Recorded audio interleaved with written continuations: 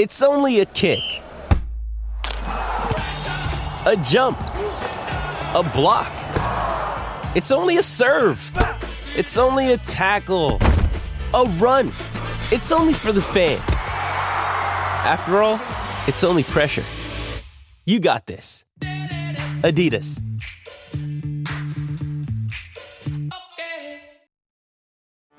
Get ready for the greatest roast of all time. The Roast of Tom Brady. A Netflix live event happening May 5th.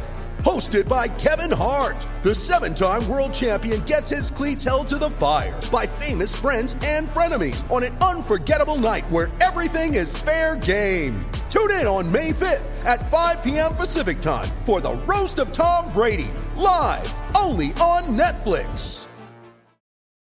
You ready? Showtime. On May 3rd, summer starts with The Fall Guy. Let's do it later. Let's drink a spicy margarita. Make some bad decisions. Yes!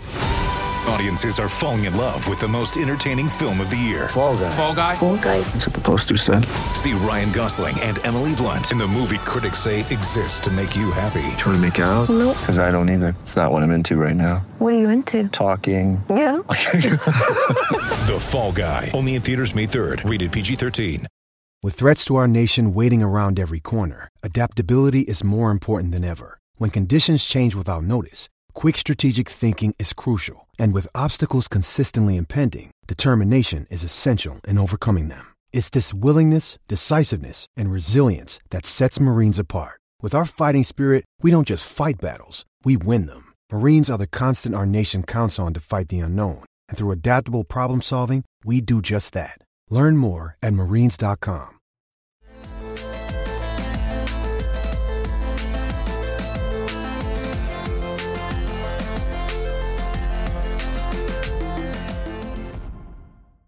Hello and welcome to Islanders Anxiety from the Lighthouse Hockey Podcast Network. My name is Dan Saracini. Joining me this evening via Zencaster is my friend Michael Leboff. And Mike, we are coming to our listeners live just a few moments after the Islanders' 5-game winning streak came to an end with a pretty hard to watch 3-0 loss in Detroit. I don't want to spend too much time on that game because the other games preceding it were much better, but it's going to be hard to really kind of wash that stink off that quickly. It was not good. It was everything that could have gone wrong did, and you know, the Red Wings played fine, but for the Islanders, it was not a fun game to watch at all. Yeah, it was you know, that old poem. Who was it, like John Donne or Keats or someone's, like, not with a bang but a whimper, but this one was a bang and then a whimper. Right. Because like you said, like, it's you can't just focus on the Red Wings loss. It just happened, so right. You know, a little recency bias, and you know, it's a running theme I think for this whole season is that for the fan base at least, you know, we're gonna have some sort of you know, PTSD, I guess, from last season, where every loss is gonna feel like it could lead to something monumental because of what we saw last year right around this time, and you know, also we've already been through a season-ending 3-game losing streak this season, so it's that's the thing that sucks. It's, you know, 5-game winning streak comes to an end. It was going to come to an end at some point. I was so pleased that they won that Blues game right. For this reason, because had they not, then this game becomes a lot more important. You're talking about you know, a team that's 6-6, I guess it would have been, rather than 7-5, and right. With the way the standings are kind of shaking out, the Islanders are in a very, you know, kind of comfortable spot for right this second. Because you peer around the Metro and everything, and the East in general, and you just see a lot of teams that are in kind of weirder spots. So there's so much more positives to take from this week than negatives, but.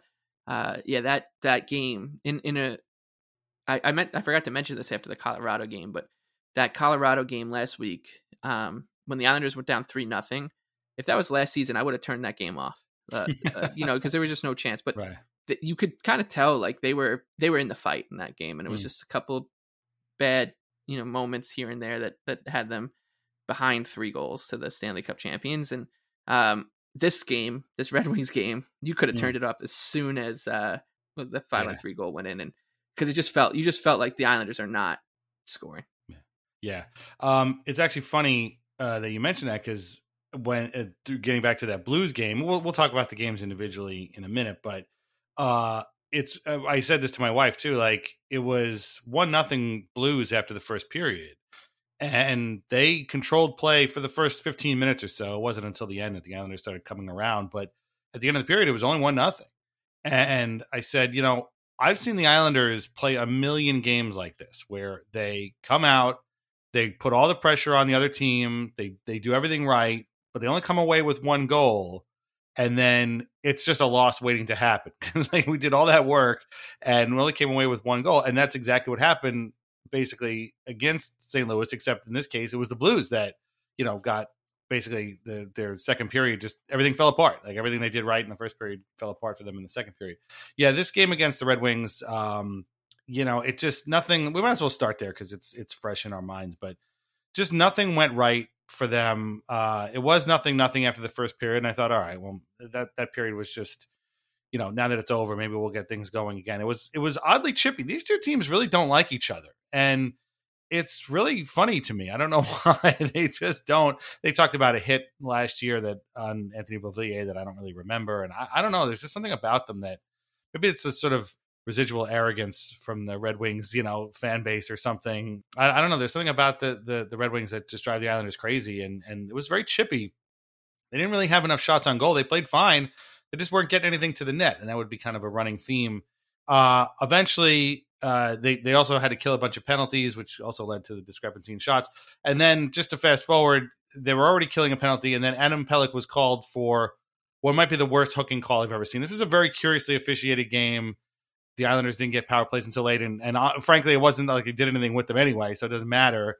But that hook was nonsense. I mean, I'm sorry, we don't take it to refs very often on this show, but that was nonsense. Like, come on, that hook was barely. I mean, he barely touched him and then of course Matt Barzal in the third period gets hit with a high stick, and there's no call. It's like, come on, really, what are we doing here? But yeah, that led to a power play goal against, and then actually, the puck bounced off of Ryan Pulock's foot to Lucas Raymond, who scored. And then later on, with the Islanders on their own power play, they give up a shorthanded goal, which, this team almost never gives up shorthanded goals. It's actually really funny. So when they do, they feel like I just got stabbed in the neck. Like, it's just the worst feeling ever, because it almost never happens. Yeah. And they give them up at the worst possible time. So, yeah, it was a tough – the first two periods were tough to watch, and I almost didn't stick around for the third, like you said, because it just – didn't feel like there was really necessary to, but I did. Yeah, there was one check mark I needed to get in the third period, and that was to see that Varlamov came back, and he did. Mm-hmm. He was barreled into by Raymond, and he left, and Sorokin came in and gave up the shorty, but then Varlamov was back. Yeah. Right, that was the kind of thing. It's like the team gave up that shorthanded breakaway 6 seconds after Sorokin came in, so it's it was that his only shot of the game?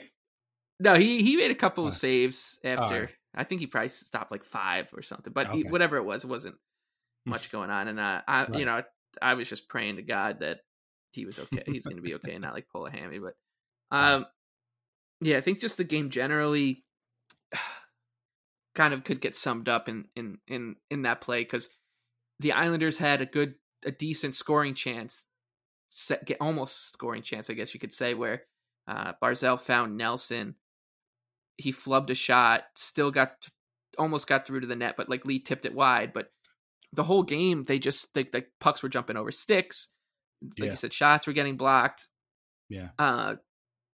There was Ryan Pulock broke his stick on one shot, finally got open, and stick broke. It was the hockey gods were clearly not. I mean, the Red Wings were honoring their Stanley Cup champion team this week or something. So there was just some magic that they had, and which is fine. And but it did not. It just guys over skating, pucks falling down at bad times. It just was a bad kind of effort. But I mean, if we park that game, and we can kind of put that game in the same bin, I think, as that Florida Panthers loss, from the season opener. Whereas they weren't great. But you know what? That's not fair. That first game they were actually pretty good. This one they were worse. This was like kind of in between the two Florida Panthers losses, I guess. I was going to say this was the second worst game of the year after that Devils game. Yeah. It was just, yeah. The Devils game was just so far. I can't remember who I saw tweeting about it. But someone was like it might have been like Corey Schneider type that was tracks games, and he would just track that one. It was like, I'm really confused about what this game was, and I'm just happy someone else outside of the Islander fan base noticed, because that was one of the strangest bad performances I've ever seen. Right. But I think the difference between that one and this one was the Islanders weren't really chasing the puck. Like they were in the game. It was just they didn't have the kind of execution. That game they didn't have anything. Whereas like that first Panthers game, it was a coin flip, and then that second Panthers game was more of this, I guess, akin to this one, where you can't say that, you can't look at anyone with a straight face and say the Islanders deserve to win it. But at the same time, you could have said, if they had won that game, like it's like a classic NHL kind of smash and grab. But coming on the heels of what they did in Chicago and St. Louis, the bitter taste is not as bitter as it has been after some other losses this season. Yeah, it was it was just a comedy of errors basically. Barzal he was right in the slot in the first period, shoots wide. Barzal was the only Islander really to play very well. I thought he was great. Yeah, he was all over the place. He's just never going to score again, which is fine. Like I kind of rooting for him to go 0 goals, like 86 assists. I mean, at this point, it's possible. But he had a number of wide open nets. He was dipping and darting. He deked some dude out of his pants at one point.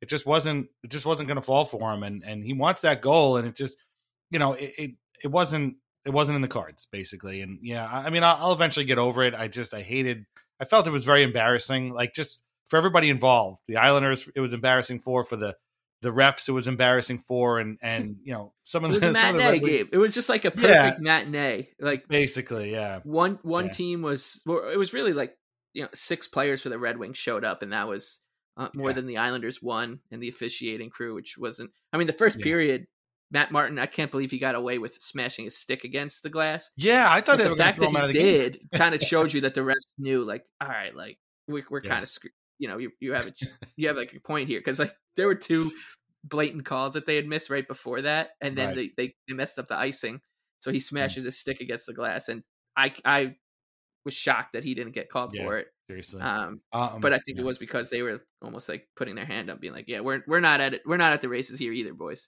It was apparently a rookie referee doing the game, and then the third goal was the Islanders come out in the start the third, and they're actually finally mounting pressure for the first time in the game, and the first time the Red Wings break the other way, it's Dominik Kubalik, and he just scores on a wrister, and that was it. That was the game basically. So, and then the other thing too that I hate about matinee games, aside from the fact that the Islanders, half of them, they're very sleepy in, is that because it's the only thing on, a lot of people are watching it, and so my Twitter, and not to go off on a whole thing here, but part of me almost wants Twitter to just go away, because maybe my life will be a lot better if it was, so I wouldn't have to deal with shit like this. I'm with you, except I just hope that I can petition to save like 8 accounts, and all of them are Toronto Maple Leafs beat writers, so I can just see them tweet about these fourth liners who they sign in July, and they're going to be fan favorites, and shrewd move by Dubas, and then by the time Veterans Day comes over, they're on a different team. Yeah, you need to make a Discord of just that, just like Leafs reporter fails or whatever. But with matinee games, it's always like people that haven't watched the Islanders all season, if not all of last season too, all of a sudden are experts. And so your timeline is filled with people that you follow or friends that are like, oh, I hate these guys. Ugh, it's the Islanders. Oh my God, these guys are terrible. This team is terrible. They stink. They're the worst. What a bunch of scumbags. Look at how they're roughing up these beautiful, innocent boys who play for the Red Wings. Dude, just shut up. Like, come on. I mean, it's funny too, because I thought about this. Like, I was reading a thing at The Athletic, and I don't remember what it was. And we'll get back to their 2 games in a second. But like, it was the power rankings. And normally I don't like these. I was very bored, and I read it, and I shouldn't have, because I should have known better. But like, this was before today's game. So like, the Islanders had won 5 in a row. They'd again beaten, the list: Rangers, Hurricanes, Avalanche, Blackhawks, Blues, and they were like ranked 17th or something. And I thought to myself, if if the Islanders players like walked into the Athletic offices, like how many people would recognize them? Like how many people would be like, dude, that's Anders Lee? I don't think the answer is very many, you know? I mean, obviously it's a theoretical office because there's, right. I don't know if there actually isn't, but it occurred to me that like these people don't know what they're talking about. Anyway. I think it's a part of a good wider point though, because of the way that, you know, I alluded to the way the standings are kind of right now. And yeah, everybody's attention is just going to, you know, well, the Devils for sure. And also right. And the Sabres like, too. Like the Devils have been good. So it's not, this isn't saying they don't deserve it, but because a lot of times like, there are people like, ooh, the Devils are like, you know, they're 6-6-1 for each, but if they could just get, you know, a save, they'll, you know, be great. But they're like legitimately playing well. They're at the top of the standings, so I get like they deserve a lot of the credit right now. And then like the Sabres, the Oilers, who because I guess McDavid, but then you have like this insane fascination with the car crash theater in Vancouver. Yeah, I mean the Leaf stuff, which is Coyotes. Always the Coyotes, the Mullet Arena. So it's like the Islanders had timed this surge in a way that it's so easy for everyone kind of just to generalize it, right. Like like they've, you know, it's still you can kind of couch the Islanders surge as it's still early in the season, so we'll wait to find out about them. But everybody else is like, wow, like this is legit. Like here come the Sabres. Like we this is finally the season. Like, and we always say that, like, you know, the NHL is better when the Sabres are good, like that kind of stuff. Yeah. Whereas, the Islanders are, they're just, oh, would you look at that? They just ran through the Rangers, Hurricanes, and Avalanche, and then carried it over in a game. That Blues game was car crash theater as well, because they had just lost 5 in a row, and they really did remind me of the Islanders last year in the middle of their losing streak. And I heard on like NHL Sirius Radio people talking about it, and then on 32 Thoughts too. Like they mentioned the Islanders for a split second, and then just talked about the Blues losing streak. So the Islanders kind of they're when they beat the Avalanche, like a lot of people were talking about how the Avalanche, they just lost to the Devils and the Islanders, and sluggish start for the Avalanche. Then it was the Blues thing. So they haven't just timed it right. And I'm actually fine with it in general. It's just because then in like 3 or 4 weeks from now, when with however this goes, like people the lazy kind of jokes of like Islander fans are pissed because like we're not covering them or only covering them for when times are bad are going to pop up, and you'll be like, well, look, that's because when we beat the Avalanche in a stunning game, like nobody really made a big deal about it. Made 2 notes about it. So right. Well, and it just goes back to what we talked about throughout the Trotz era, which is like the Islanders went from, oh my God, what a clown show these guys are, to, well, that's just how they play. You know, the Islanders. It's like, well, wait a minute, hold on a second. So there's no analysis at all. They went from being like, forget these guys, they stink, to forget these guys, it's just what they do. Wait, and I'll give credit to Boomer Gordon on NHL's radio on the point, and Boomer, I think, is battling something. So he's the best. He's like one of my favorite radio guys. So wish him the best. But I was listening to his show, I think on Monday, and they were wrapping up the weekend, and he was talking about like which team was 32nd in 5-on-5 goals. And I think it ended up being the Avalanche or someone surprising her, whoever it was at the time. And he was asking his co-host to try to guess it. And I was like, wow, I really hope, I wonder if Boomer, who's an Islander fan, I was like, I wonder if he's going to notice, if he's going to do the inverse here and say, because at the time the Islanders were leading the league in 5-on-5 goals per game or per 60 or whatever. And he did. And his co-host was like, no, like, come on. He's like, yeah. He goes, all right, how are they doing it? Like, I'm looking at their schedule and it's actually like been tough. And like, it's just so funny how it just snuck up on these people, and nobody has any, layered kind of response to what the Islanders are doing. That like Lane Lambert isn't being, Derek Lalonde and Don Granato are being talked about. And of course, Lindy Ruff, like Jack Adams shoo-ins, but nobody's like asking like, how are the Islanders doing this? They're 12 games in now, and they're going from Trotz to Lambert, and what's different about this team? And we just haven't seen that at all. Even though just about everything is different. Yeah, somebody came at me this week about, this team looks the same from what I've seen. Well, I could tell you that I've watched this team for 20, 30 some odd years, including all of the last couple. And this is a very different team. Last note on the Detroit game, each team had 26 shots on goal. Obviously, Ville Husso saved all 26 of them. Detroit also had 24 blocks. So that's how you know how that game went. And they blocked almost as many shots as they saw. So, it was kind of story of the game. But the good news was the two games that they had played prior to that, which were a 3-1 win over the Blackhawks and a 5-2 win over the Blues. The Blackhawks game, we could talk about real quick. The Islanders were mainly in control for the whole time. They also drew the ire of that fan base by Casey Cizikas kind of barreling into Alex Stalock, trying to score a goal. 5-minute major in a game misconduct, got thrown out of the game, and I was, of course, like, oh man, now they're going to play that Cizikas. But it worked. He ended up getting $5,000 fine too. Arvid Soderblom had to come in, who was their backup goalie. And the Islanders really didn't let up. They scored a power play goal in that game. The Blackhawks tried to turn the pressure up, but Nelson scored. The one goal against was unbelievable tip-in by Jonathan Toews, who was standing in the slot. He must have been about 8 feet in front of the net. He tipped the shot in on the power play past Sorokin. What are you going to do? It just happens. But other than that, it was a pretty strong game for the Islanders. And Sorokin also very, very strong. He barely made any saves throughout the first two periods. He ended up with 21 saves. And that was a pretty dominating performance. The Blackhawks aren't particularly good, but that was fun. And especially, coming after the 3 wins in a row, you wondered how they're going to do on the road, but man, they did really well. They came out and beat a beatable opponent, which is something you really like to see. Yeah, they kept that game on script, which is what you got to do against a team like that. Like when you're playing the Blackhawks or the Coyotes or the Flyers, these kind of bottom feeders, you need to keep the game on your terms, even if you go down 1-0 or it's tied late or whatever, and just kind of keep hoping that, and at the end of the day, your talent and being a better team kind of wins out, and they did it.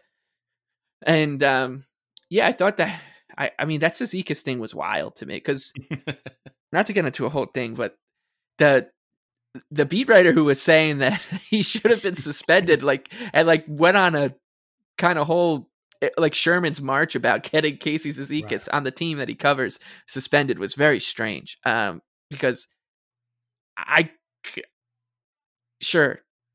it was a penalty, and Cizikas didn't do anything to move around Stalock and I think that you have to give a penalty on that play. Look, if it was Ilya Sorokin, and Jonathan Toews did that, I would maybe have been in Chicago on the next flight or something to try to find him. So I get it, but when you take a look at it, you're like, this is not a suspendable play, right? And the more I thought about it, I'm like, the more I was like, this is not a play that I would have kicked somebody out of the game. You see plays like that happen all the time, and I don't know if I've ever seen anybody get the boot for it. Maybe it's like a new thing, but that was very strange. The way it was covered was strange. I think there was one person who happens to cover the team who thought that was going to be a suspension. And like I said, it was very strange. But then the way that they responded was really impressive, because that middle six, that the Bo, Brock, and Lee line, and then the triple P line with Parise, Palmieri, and Pajot, they were really good. They were awesome in that game. Yeah, and Parise, Palmieri, and Pajot as a unit, today notwithstanding, I think have been really good together. They just work. And it makes sense. Like, those are 3 guys who have all been acquired from outside the organization, which is funny that they end up playing together and it's working, because even if you told me 6 years ago that eventually JG Pajot, Kyle Palmieri, and Zach Parise would be playing in a line together for a team, I'd be like, those 3 players make a lot of sense together. And I would be like, I feel like when teams go out at the trade deadline in Stanley Cup contenders, and they're buyers at the trade deadline, and they're like, oh, they're just looking for that middle 6 forward. Mm-hmm. All 3 of those guys are what comes to mind. They just really want if they're looking for a center, they're like, who they'd really love. Obviously, it can't happen because his contract is like a JG Pajot, and then on the other side, a smart, heady, kind of dogged player like Zach Parise, or a guy who can chip in, and get hot in the playoffs like Kyle Palmieri. Those 3 to me are quintessential final pieces to the puzzle for a team. So the fact that they work together as a line makes sense. Yeah. Parise had an empty net goal in that game against the Blackhawks, and That was it a was great beautiful empty net goal. it was a beautiful empty net goal.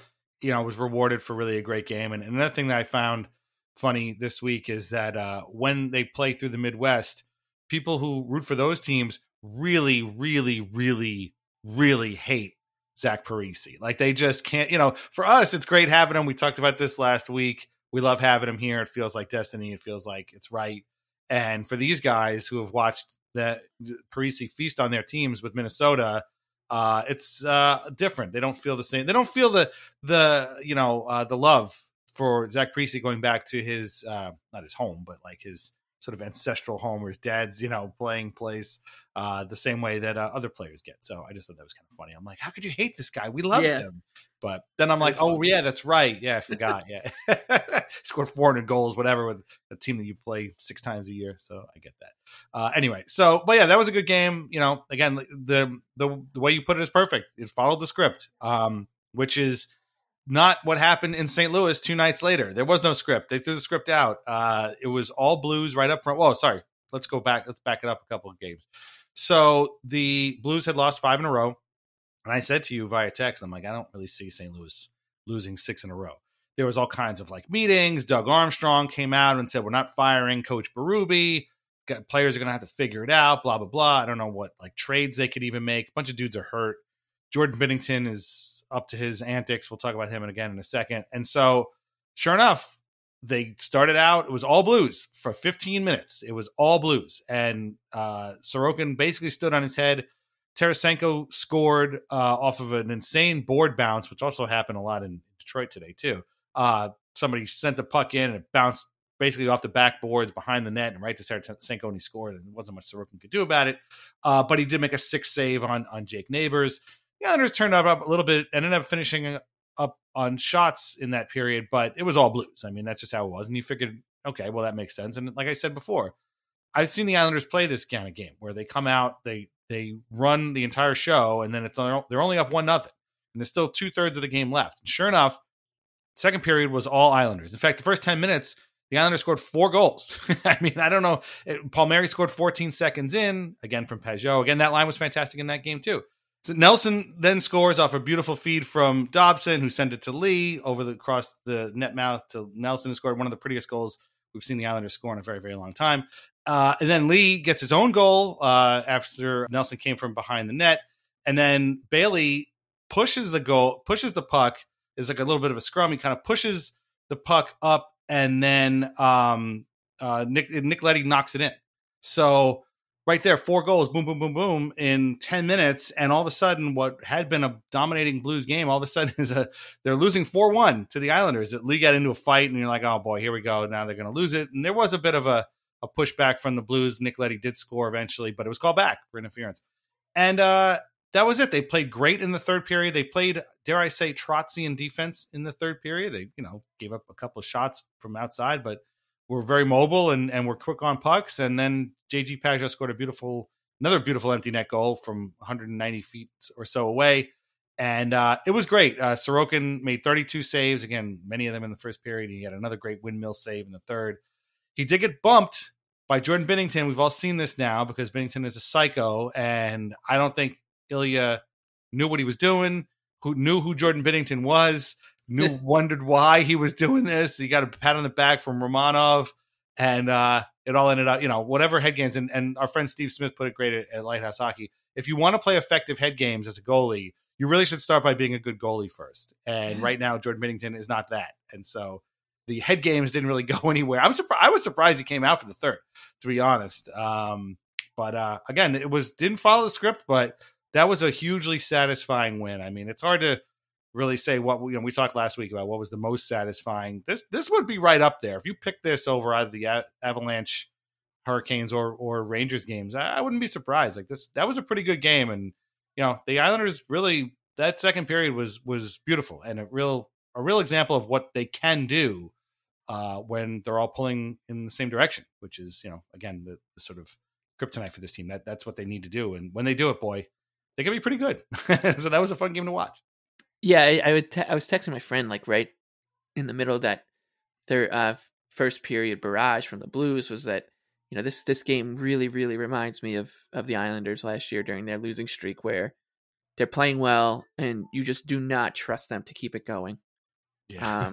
Because they were only at 1-0. They were getting, the goalie to an extent by Sorokin, and you just knew that for a team that's fighting it like they were, that the first chance that the Islanders had to get themselves back into this game, they were going to take it. And it felt good to be on the other side of something like that, for sure. The game itself, I thought, like everybody seemed to be going in the right direction. And you said this about it was a Trotzy in third period. I thought there were kind of elements of that in the Blackhawks game and the Blues game. And this is kind of what I'm alluding to with the Lambert stuff is Jim Montgomery had a quote about the Bruins and how they're playing, and how he's very fortunate to kind of come into this team that was already playing such good defensive hockey.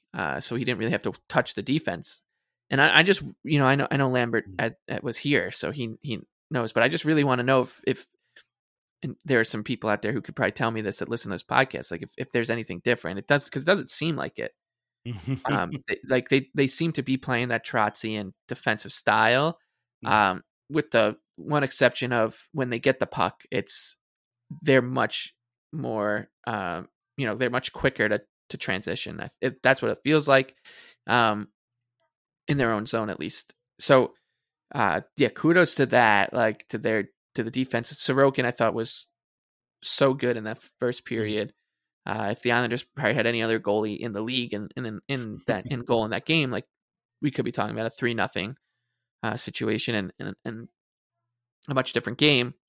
And then the Binnington thing, like he seems to not be a well-liked guy, and it seems to be a pretty well-earned reputation.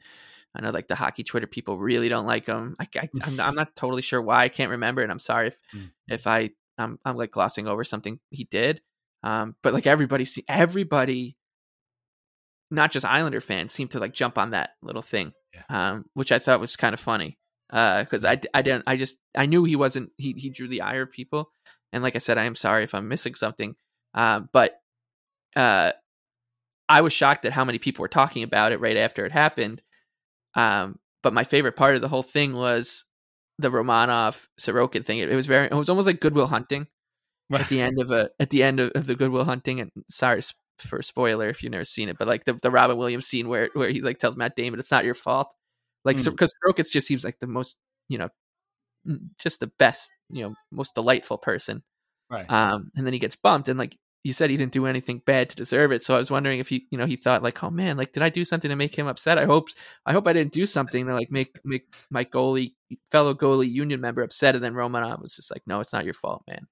It's not your fault. And they walked in together. That was just a really touching kind of little thing. And speaking of Romanov, and my friend Mike Broly was one who pointed this out to me, that he really does seem like he's Roman Hammerlick reincarnated. So Romanov Hammerlick, like he is so much fun to watch, and I think Islander fans have signed a waiver before, with this guy. Like if you're gonna love him, the waiver is, you accept his faults, and one of his faults is the dude is just a heat-seeking missile, and he will absolutely take himself out of a play to deliver a punishing hit, and that is going to come back to bite the Islanders. It'll probably cost them a point or two in the season, like at a bad time in the third period.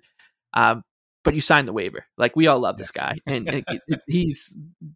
I think it was Buchnevich or Barbashev. I can't remember who it was, but he just lined that person up at the blue line from. It looked like a magnet was pulling him towards him. He just flew across the zone to deliver a hit at the blue line on him, and it was great. I'm falling more and more in love with that guy every day, and I loved him even before they came, and he just is as advertised.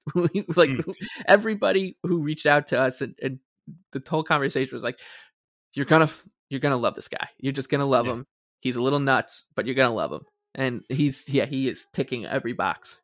The Hammerlick comparison is great. He's going to need to add a little bit more offense to that game because when I think of Hammerlick, I think of offense. I think I see it's. I feel like it's coming. Like he's jumping into play. Too, I think he's got. There was that one. Was that against the Blackhawks where he was like wide open, and he had a shot, I can't remember if it was Barzal set him up. Like he had the entire side of the ice. Everyone was like puck watching. He jumped in from the point and had all day to pick a spot.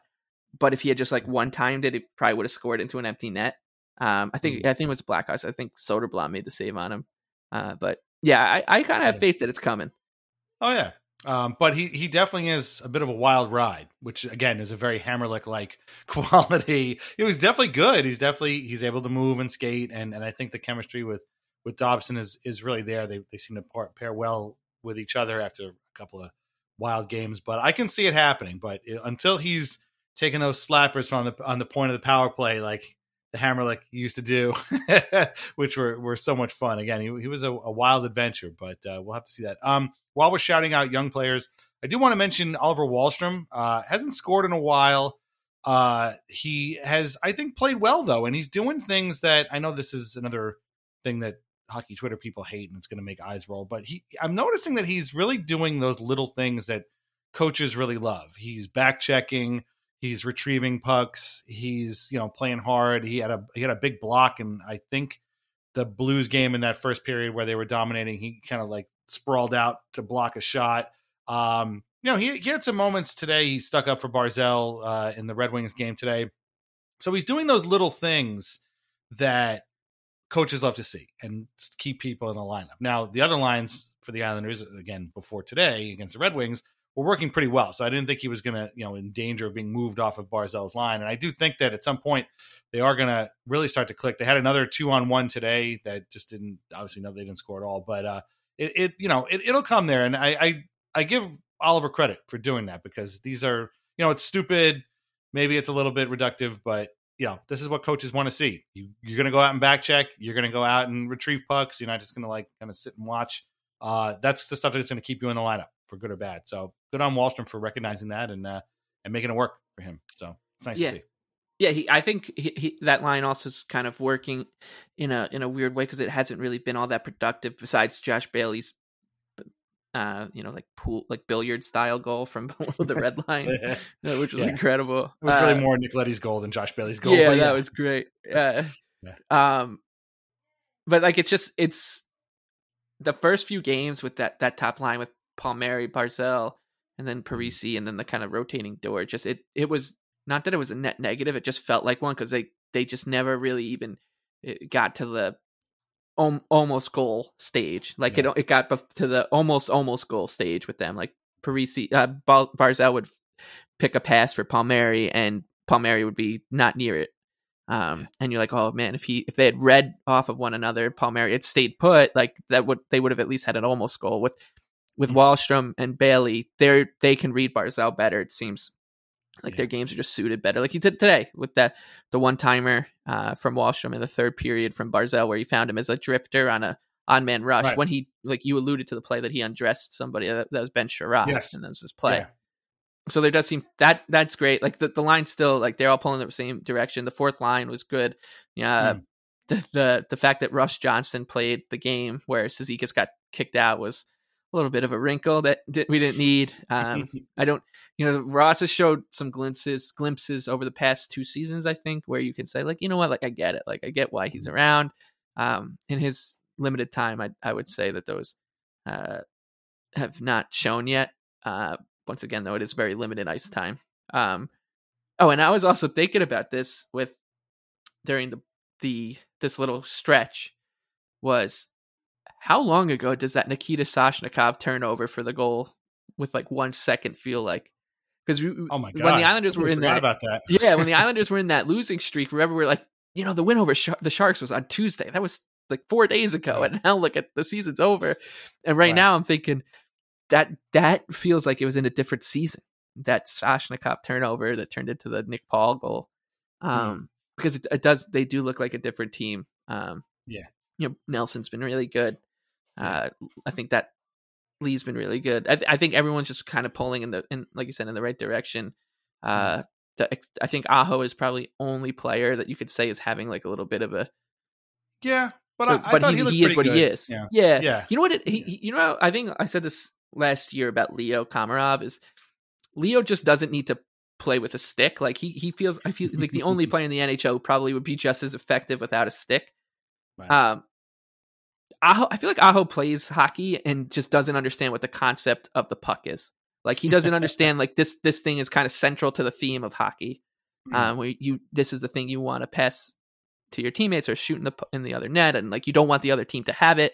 Because it's not that he's like like a wild card, like freelancer who's just like making risky plays. It's just a lot of times like he has simple plays that he just bungles somehow because it just feels like he doesn't understand how important the puck is. And that continues. It does feel like that.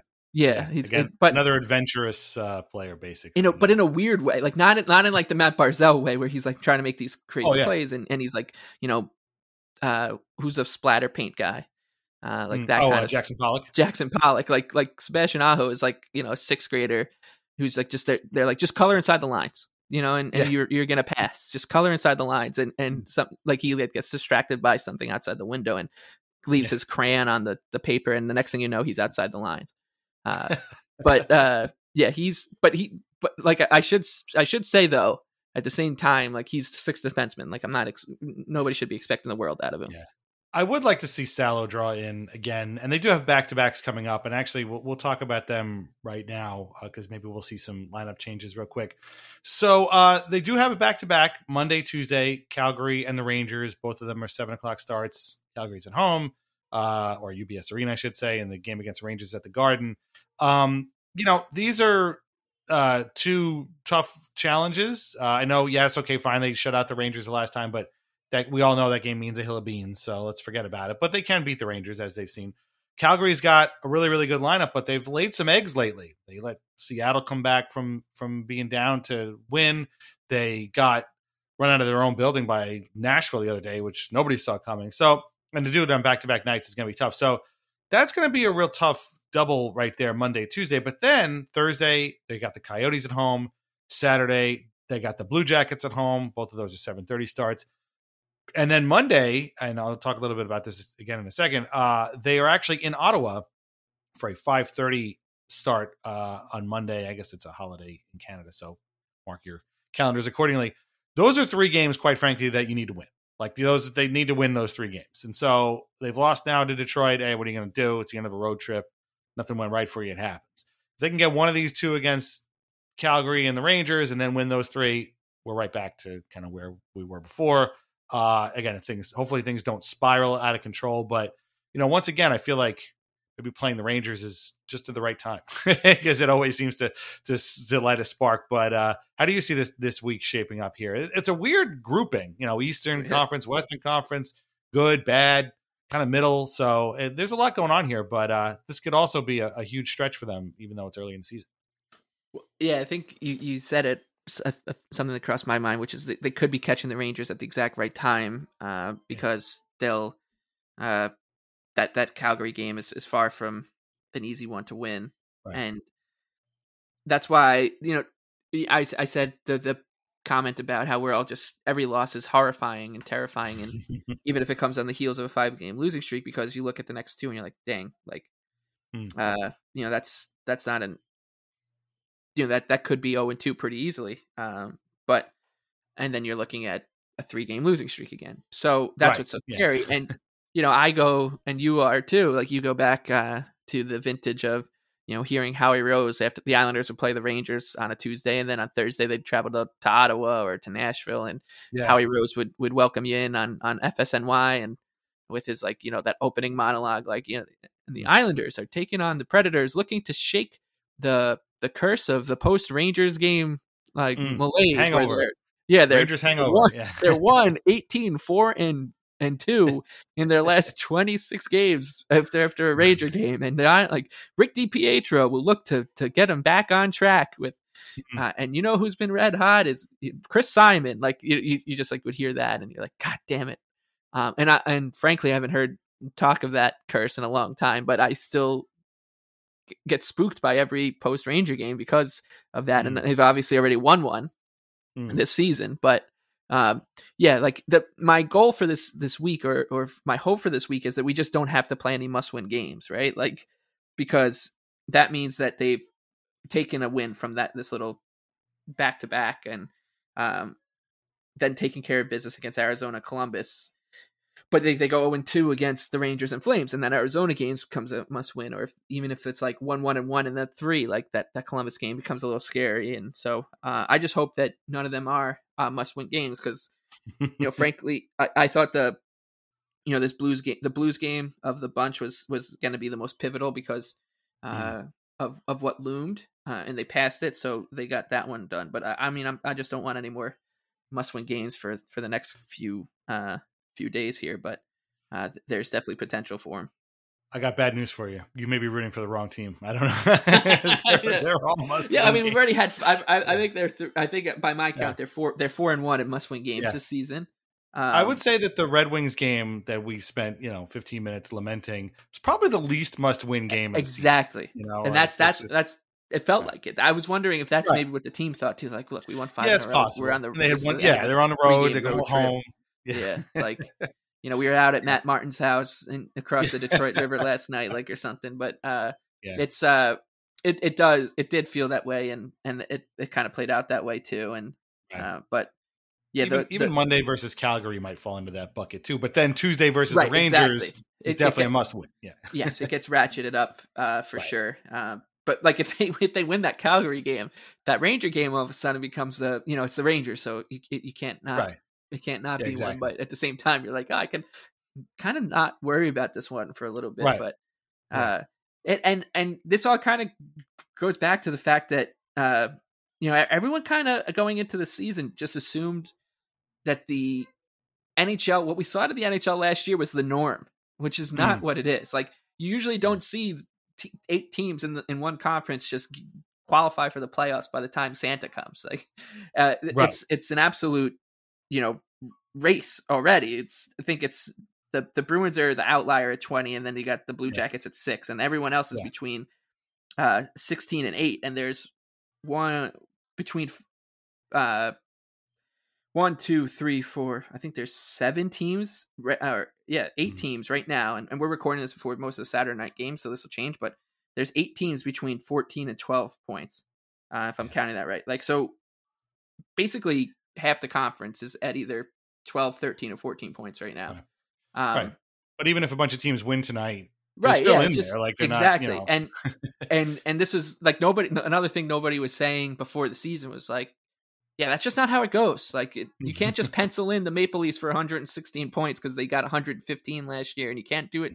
You can't say the same thing for the Panthers or the Lightning or whoever. Like, you end up having to play, and when you play, people get hurt and or the flu bug goes around the team and stuff like that. So that makes these games like a little less, games like today a little less frightening. Because if this was last year and the Islanders were watching the Capitals and Rangers and Hurricanes and even the Blue Jackets at the beginning of the season, like, just not lose games, you're like, God damn, like, you still got to beat the Red Wings. Like, but now it's just you think you said it, like, this was the least must-win game so far of the season, and yet it still sucked. Yeah. I mean, it ruined my day, and Everton was playing at the same time, and they played like shit too. So it was like I was like flipping back and forth just watching these two teams dog it. That's just exactly how it goes. But I have some good news. So I do have something that can cheer everybody up, which is the great thing. So this is actually a supersized episode. Normally we would cover the next week in the second half, but today, for the second half, we have a very special treat. I was able to have a conversation with Ron Asselstein, who was an NHL and WHA linesman for 25 years, from the early 70s to the late 90s. And he's got some great stories, a lot of Islanders stuff. He was on the ice for Bosty's 50-50 goal. He was on the ice tonight. Ed Hospodar got his face rearranged by Clark Gillies. He's got some great stories about the Sutters. And, of course, he's got some great WHA stories as well. So that's the entire second half of this episode. So please listen to it. It's absolutely fantastic. Ron is just about the nicest guy in the world. We had a ton of technical issues getting it together, which is why Mike isn't there, because when we tried to get all 3 of us on, it was one thing after another, and we couldn't make it. But it did lead to a Josh Bailey special episode.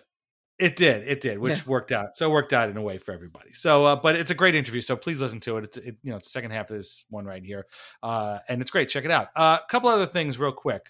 So We are going to record after that Senators game on Monday the 14th. I had a bit of a scheduling issue on Sunday. So with their game being a little earlier on Monday, we figured, all right, let's just do it Tuesday and talk then. And then they have a day off on Wednesday anyway, so everybody's got kind of a whole day to listen. So there won't be a new episode next Sunday/Monday. It'll happen on Tuesday night/Wednesday. So that's just a bit of a programming note for you.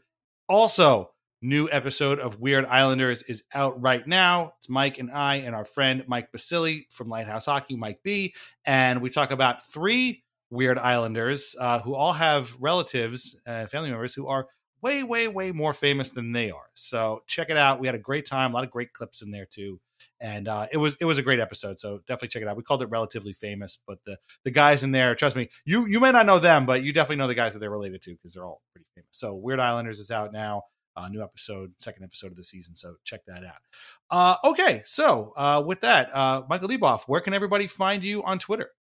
The Big Lebowski with 2 E's. And if you, this has been a fun week or fun start to the season for the contingent of people who I talked to throughout the day about the Maple Leafs and what's going on. And I was actually thrilled that they lost to they beat the Flyers, because I was getting a little worried there. That they, if they lost that game, Keefe would be fired, and we'd have to deal with Barry Trotz going to Toronto, which seems to have cooled down. But did you listen to the him with the Bob McCown thing? I'm too scared. No, it's actually not bad. He talks about how he moved to Nashville because of the taxes. So he likes staying there because the taxes are better than they are in New York, which makes sense, but doesn't seem to bode well for a move up north. Yeah, exactly. Well, yeah, that's the other thing too. He wants to get into management. So, I mean, I feel like, I don't know. I wouldn't say he threw cold water on moving to the Leafs. He did talk about wanting to coach an original 16, but I think that was good. Yeah. But I mean, it's been fantastic. Like even when they won, that Austin Matthews thing came out. And that was the first thing I thought about during the Red Wings game, when Barzal got lit up and Wallstrom jumped him, and then Josh Bailey's in there. I was like, this is great that this is happening. But I mean, I'd like to, for just one more minute here about the Leafs, is that there's something so special about the two-part series to every Leafs bottom 6 forward since Kyle Dubas has arrived, which is they signed him to a veteran minimum contract 1 year in the summer, and people treat that like it's a genius thing that he does. Zach Parisi's he's the perfect addition. The perfect addition. And at that cap hit, you just can't say no. Like, that's just really good. That's just really good business. Tidy piece of business. Yeah. They don't take a look around the league that I mean, every bottom 6 player on the planet is on like a $1 million contract or less. I think Albert Kubel was on $1 million too. But then they all convinced themselves like that this guy's going to be, like, I remember Travis Boyd. I remember it with Galchenyuk. And now Albert Kubel, that this guy's going to be like a game changer, because Michael Bunting, who, by the way, was from Toronto and said he wanted to go to Toronto. Like, that's why he took that deal. It wasn't like the Leafs went out and found this gem. He scored like 20 goals with the Coyotes. Maybe not 20, but like on a 25 goal pace. And then they get waived, and you never hear the folks that at the Athletic who called them. I remember when Aaron Dell signed to be their 3rd goalie during the COVID year, the number 3 goalie. That's Corey Schneider for the Islanders. That's like Keith Kincaid for the Bruins. No, you don't hear other fan bases talk about those goalies ever. That Aaron Dell was like a huge, that was a really smart move by Dubas, and then they get waived, and nobody ever says, Turns out Kyle missed that one. Because if he doesn't make a trade to quote unquote rectify his mistake, they just pretend it didn't happen, and nobody says, maybe I overstated how important Nicholas Aube-Kubel, who's been waived by half the teams of the league now, Adam Gaudette, who's still I think on the Marlies, that meant to the Leafs. You said his name before, Alex Galchenyuk. He got a whole feature in The Athletic about how the Leafs fixed him. That was the word. How the Leafs fixed Alex Galchenyuk. And by the end of that season, he was playing for another team. Like, he didn't get fixed. Oh, and how could we forget when the Leafs picked up Josh Ho-Sang? This was going to be a great move. They're really tapping into some potential that was never utilized bet on talent. Properly. This is why you bet on talent. Yeah. stupid Islanders never saw the beautiful butterfly that Josh was, and it's going to take a team like the Leafs to bring it out of him and make him into an NHL player, and now he's in Russia. So it's so good. It's just, but good luck to Josh, and like I said, nobody ever says, yeah. There's never any follow. Yeah, maybe I overstated this one. Maybe you know, every team in the NHL has players who are like this. It's great. So sorry, I know this is going long, and I apologize for that. No, but one last thing I got to say is the best part of it all is that everyone's kind of waking up to just how unlikable the players on this team are. Mm-hmm. Yeah, they're good. But right. For some reason, being good has since really the Connor McDavid, Austin Matthews drafts, like being good has kind of excused you, like from being like personable or affable.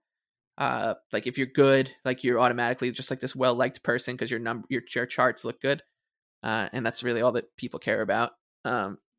But these guys are just a miserable bunch. Like Mitch Marner has already made his coach like walk back 2 apologies or apologize to him twice, basically. Like this is, and then you got the Matthews thing. This is a really, really, unlikable group of players, and it's taken so long for people to realize it, but they're starting to, and a lot of it is Marner, and friend of the program, Elliot Freeman, had pointed that out, that like, I don't really think this guy like deals with this stuff particularly well. And then he always says like, this isn't a criticism, but like, I just don't think Marner is that kind of guy.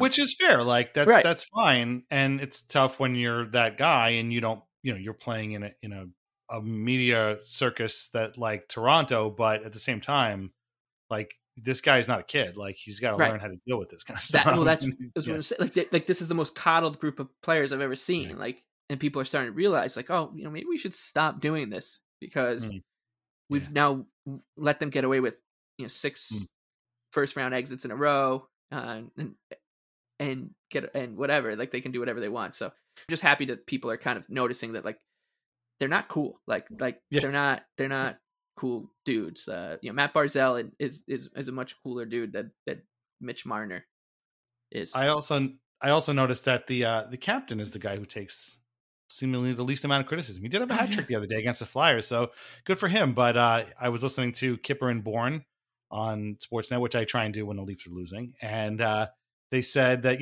what they need is a guy to stand up in the locker room and say, "No more, boys. We're pulling together and we're doing this thing." And Tavares isn't going to do it. And then Nick Kyrgios was like, "Isn't that a little sad that the captain of the team isn't the type of guy to do that?" And then Bourne was just like, "Yep." And that was it. And then they went to commercial, and that was the end of that. So then he came out and scored a hat trick. So maybe he heard. I don't know, but against that was great. Like the fact that it was against the Flyers on a back-to-back, and their backup goalie playing was the perfect kind of schedule spot for this to happen. Because, like I said, like I'm truly happy they won that game. I was really worried about the Trotz stuff. So them winning that game kind of like took the heat off. And the best part is like nobody dared say like, just context here. The Flyers, they stink, and they're playing on back to back. And the reason that they've won games is their goaltender is playing at a Vezina level, and he happened just to have the night off. So nobody really mentioned that, which I'm like, this is perfect. Like I think Jonas Siegel on the next night on The Athletic wrote a story about how the Stars are like pulling the Leafs through this mess. Like, dude, they're on a 1-game winning streak, and that one game came against the Flyers. It's really, and they'll never know. I've said this before on the show. They'll never know that they're a parody of themselves. And so I turn in times like this to another famous hockey writer, Larry Brooks, who once said, and I wish I could quote him directly, but it's something to the effect of, "People keep telling me about Austin Matthews being a charming person, but I have yet to see it." So, Larry, you and I are aligned in this sort of way. So anyway, I was going to also bring up World Cup is starting soon. So listen to Mike, his podcast at The Wonder Goal, lots of stuff going on there. So check that out. And of course, read all his work at Action Network. All right. So coming up after the break is my chat with NHL and WHA linesman Ron Asselstein. So enjoy. Mother's Day is around the corner. Find the perfect gift for the mom in your life with a stunning piece of jewelry from Blue Nile. From timeless pearls to dazzling gemstones, Blue Nile has something she'll adore. Need it fast? Most items can ship overnight. Plus, enjoy guaranteed free shipping and returns. Don't miss our special Mother's Day deals. Save big on the season's most beautiful trends. For a limited time, get up to 50% off by going to BlueNile.com. That's BlueNile.com. This episode is brought to you by Shopify. Whether you're selling a little or a lot, Shopify helps you do your thing, however you cha-ching. From the launch your online shop stage, all the way to the we just hit 1 million orders stage. No matter what stage you're in, Shopify's there to help you grow. Sign up for a $1 per month trial period at shopify.com/special offer, all lowercase. That's shopify.com/special offer. And now a word from our sponsors. First, as always, VintageIceHockey.com, where you can get t-shirts, hoodies, and jerseys featuring over 100 classic hockey logos. You're about to hear a lot about WHA teams, so if the fancy strikes you and you want to go buy some WHA merch, guess where you can get it? VintageIceHockey.com. They also carry our Al Arbor and The Island merch, and as always, our portion of the sales go directly to the Center for Dementia Research. Use the code ANXIETY to save 15% off your order. That is VintageIceHockey.com. Try wines from the Pinot Project. They have a Rosé, a Pinot Grigio, and a Pinot Noir that was voted a 2022 Best Buy by Wine Enthusiast magazine. Listen to me. It's November. You're going to start having Thanksgiving parties. Go out and buy yourself some Pinot Project wine. You will not be disappointed. I promise you. It is sold at your local wine shop and at UBS Arena. Every bottle is under $15, and it's great. Please drink responsibly and learn more at thepinotproject.com. My guest tonight was an NHL and WHA official for 25 years. He's got about 1 million stories to tell and 1,364 regular season games, 86 playoff games. You probably know his name. You've probably seen him before, and he's got a ton of stories that he's going to share with us. And his name is Ron Asselstein. Ron, how are you? Hi, Dan. How are you? Pleasure to be with you. I am very, very well. No one will ever know the links and the hoops that we had to jump through to get this interview. And it's probably for the best. Well, when you're dealing with an high-tech Neanderthal, it makes things twice as difficult in this day and age. I have to tell you that you forgot to mention that I did 700 games in the WHA, so that's over 2,000 that I did. So yeah.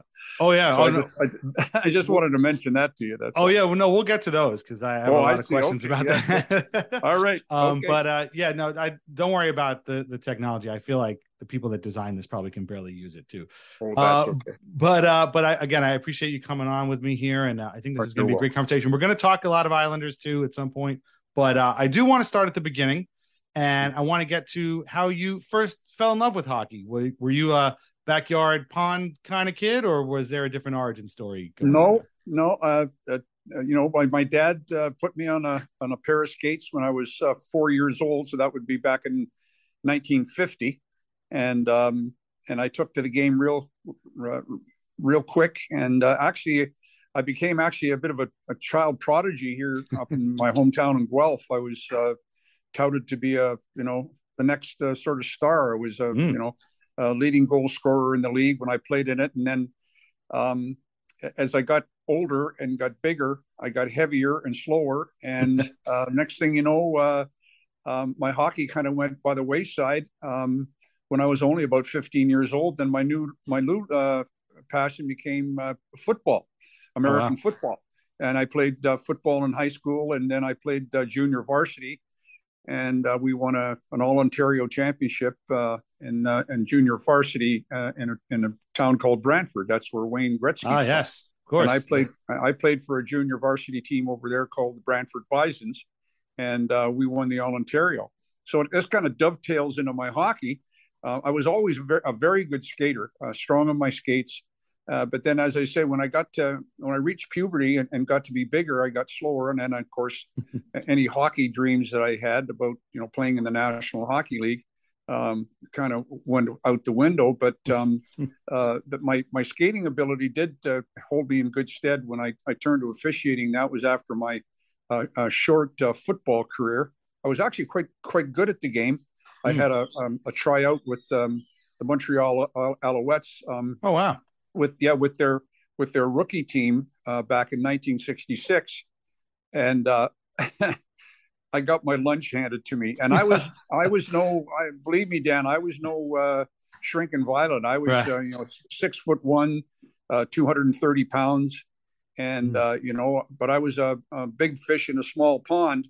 But I went down to play against collegiate trained players from the States and young men with wives and children, and they kicked the hell out of me. And I thought, well, okay, I better go to plan B. So I came home, I was single at the time, rode my motorcycle, played some, intermediate hockey and raised a bit of hell. And the next thing, I ran into Wendy and we started to date, and one thing led to another. And I was going to school at the university and started to do, some officiating on the side just to make ends meet. We were a young married couple, and I was trying to, subsidize my first year of university, and started making some extra change officiating, and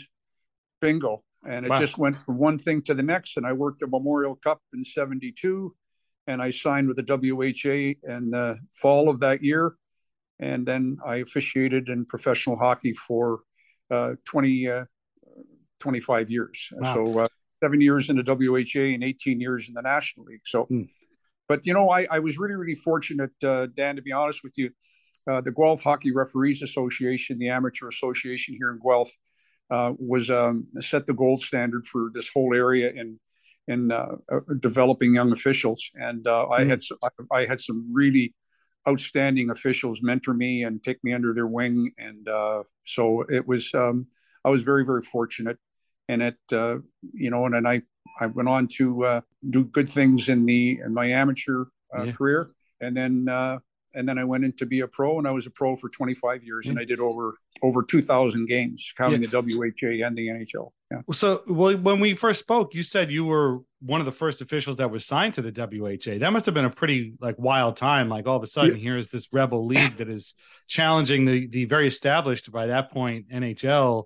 What was that like? Just kind of getting into there. When I worked the Memorial Cup in 1972. In Ottawa, there was the WHA was scouting players, and they were also scouting officials, and so was the National League. And actually, Scotty Morrison, Mr. Morrison, who was the referee in chief at that time of the National Hockey League, he offered me a contract. But he offered me a contract, a level entry contract into the National Hockey League in 1972. But it was for substantially less money than what the WHA was offering. Yes. So I said, I told him, he said, would you mind telling me how much they're offering you? And I told him it was at that time, $10,000 plus $1,000 for playoffs, $11,000. and he went, oh, I can't pay it. He said, I got guys in the league 3-4 years that aren't making that. And I said, well, sir, what would you do? And he said, I'd take it. He says, do you have a family? I says, yes, my wife and I are planning on having a family. And yes, it's something that I've always wanted to do. And he said, I'd take it. Yeah. So I went to the WHA, I signed and sure enough, I go down to the Royal York Hotel in Toronto and Bill Friday, who was one of the top NHL referees at the time, he signed a personal services contract with the league, and I was sitting out in the hallway and waiting to go in to sign my contract. And he walked out, and I stood up. Of course, I recognized him because I'd seen him on TV and everything. And I said, "Oh, Mr. Friday, my name is Ron Asseltine." And he goes, "How you doing, son? What brings you here?" I says, "Well, I'm joining the WHA officiating staff." And he said, "Strap them on, son. It's going to be a hell of a ride." Well, that was my next question. Is I'm kind of fascinated by that era, and that must have been like the Wild West. I mean, it's a rebel league. These guys are, in some cases have left the NHL. Bobby Hull, Bernie Parent, Derek Sanderson, all these guys have left, and but hockey in the 70s was lots of fights, lots of dirty play. Mike Bossy always railed against this sort of thing when he was in junior and then in the NHL. So, I mean, did it feel like the Wild West? Did it feel like you were sort of fighting against the tide a little bit? Yeah, no, it was. Yeah, it was, Dan. It was, and of course we had to play in the smaller rinks, sure. Old obsolete rinks that nobody else used anymore. Like in Philadelphia, we had to play in an old beat up rink down in a really tough neighborhood. And the first night that they went on the ice, Derek Sanderson was playing for the Philadelphia Blazers. The Zamboni fell through the ice. I've heard this story. Yeah, yeah. And I did that game, and they were giving out these orange pucks at the game. And when they canceled, the place was full, and 6,000 or 7,000 people. And when they canceled the game, they started hurling these pucks down on the ice. And these were real pucks. They weren't made of styrofoam. These were real, and they were raining these orange. I still have one downstairs in my collection down there. Yeah, I guess you got to keep one, right? Yeah. So one of the famous quotes Bill Friday had the next day in the paper. They asked him about how good was the ice, and he said, "Well, it was good enough for a gin and tonic, but it wasn't good enough to play hockey on." That's funny. So that's really funny. So that was. Oh, and then we had, like you say, there were some real trying times. But I'll tell you, the WHA near the end, we had some really good teams. Yeah. But they just couldn't financially. They just couldn't do it anymore. The end game for those teams was to get into the National Hockey League, and because the National Hockey League was a closed shop, not unlike the National Football League and the American Football League. But the only difference between there and between that the Football League and us was that the American League was able to tie down a national contract, the American Football League, and that, of course, that brought the NFL to the table. But the WHA didn't have a national TV contract, so they just couldn't do it anymore. So, but you know what? They picked up 4 teams from the WHA, and the Oilers, the Jets, the Hartford Whalers, and the Nordiques. Exactly. Right. It was quite a ride, and there was, like you say, that the hockey was zany sometimes, but we had some really good teams in that league, but some of them were just, oh my God, the Birmingham Bulls. Are you kidding me? Those guys, it was insane. But funny. You know what? Hey, listen.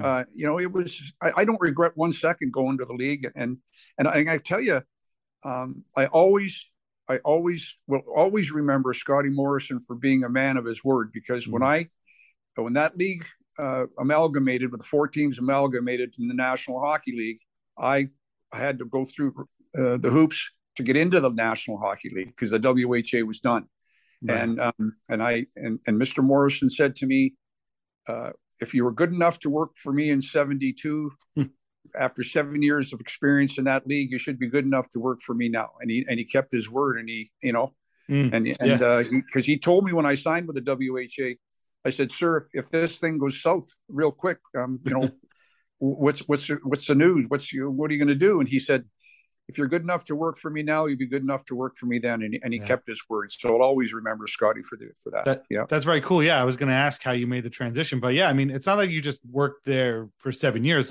Like you said, you did 700 games there. You did 7 straight Avco Cup finals. The last one being the Jets versus the Oilers. Is there a particular Avco Cup final that kind of sticks out in your memory as being the best one? Was it the last one? Is like one team you're like, I can't believe these guys are all on the same ice at the same time? Well, it's the year before that was when the Jets played the Quebec Nordiques, and the Nordiques. They had Stastny's back then. Actually won it, and that's when the Jets came out, and everybody was wearing the white T-shirts. They they call it the Blizzard. They kind of that came out. That series reminds me, because I worked Game 7 in Quebec City, and the Nordiques won the championship, and that was a big deal up there, because Quebec City was always playing second fiddle to the Canadians, right? The Montreal Canadiens. And when they won that was a big deal in that city. And they had a parade the next day. And my colleague Alan Glassfell, who I worked with, and another linesman. The referee was from Montreal. He had gone home to Montreal after the game, but Alan and I stayed over, and they were partying into the night. And the next day they had a bit of a parade, and it was really cool. So that was the one that sticks out to me. The one prior to the last one. Right. Yeah. It's just a fascinating thing. There's books and documentaries, and I just want to take it all in because it's just so crazy. But so you're coming into the league, the NHL in 79, 80. This was when, like you said, the 4 teams merged. This also happened to be the time when our New York Islanders emerged from their cocoon of choking, of having the reputation of choking in the playoffs to take over, and win 4 straight cups. I mean, I don't know if you remember your first game working with the Islanders, but like, what are your memories of that team and sharing the ice with those guys? Well, I when I was in the WHA, of course, we always kept an eye on what was going on in the National Hockey League, especially near the end of the WHA, when you would sit there and you say, geez, I wonder if I'm ever going to get an opportunity to work in the National Hockey League, and giving the WHA all its due credit for what it did. It upped the contracts. It helped guys that were being paid a lot less money than they should have to make really good money, and et cetera.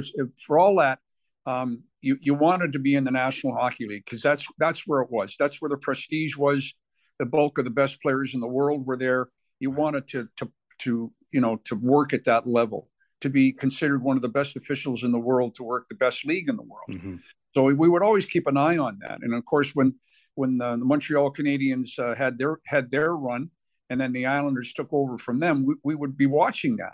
Right. And of course, when the Islanders, they gagged a couple of times in the playoffs, and but when they finally started that dynasty, it was something to behold.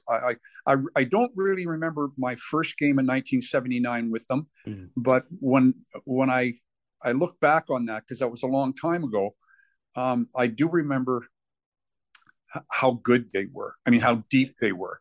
I mean, right up the center of the ice, from Billy Smith, Rolly Melanson, their defense, Dennis Potvin, and then their centers. Their centers were so good: Butch Goring and Brian Trottier and Brent Sutter, and it just it on and on and on. What a great team, and the Islanders are the definition of a dynasty. Like when you hold your core players together, and win 4 championships and compete for 5. Of course, he lost the 5th drive for 5 to the Oilers. But, I believe it's 16 or 17 of those players that won 4 Stanley Cups together. I mean, can you imagine in today's day and age with the salary cap and the salaries and everything, trying to hold a team together like that? No, in today's day and age, that's impossible. Yeah. So I look at the Islanders as one of the last, great dynasties in pro sports because of them holding their core together.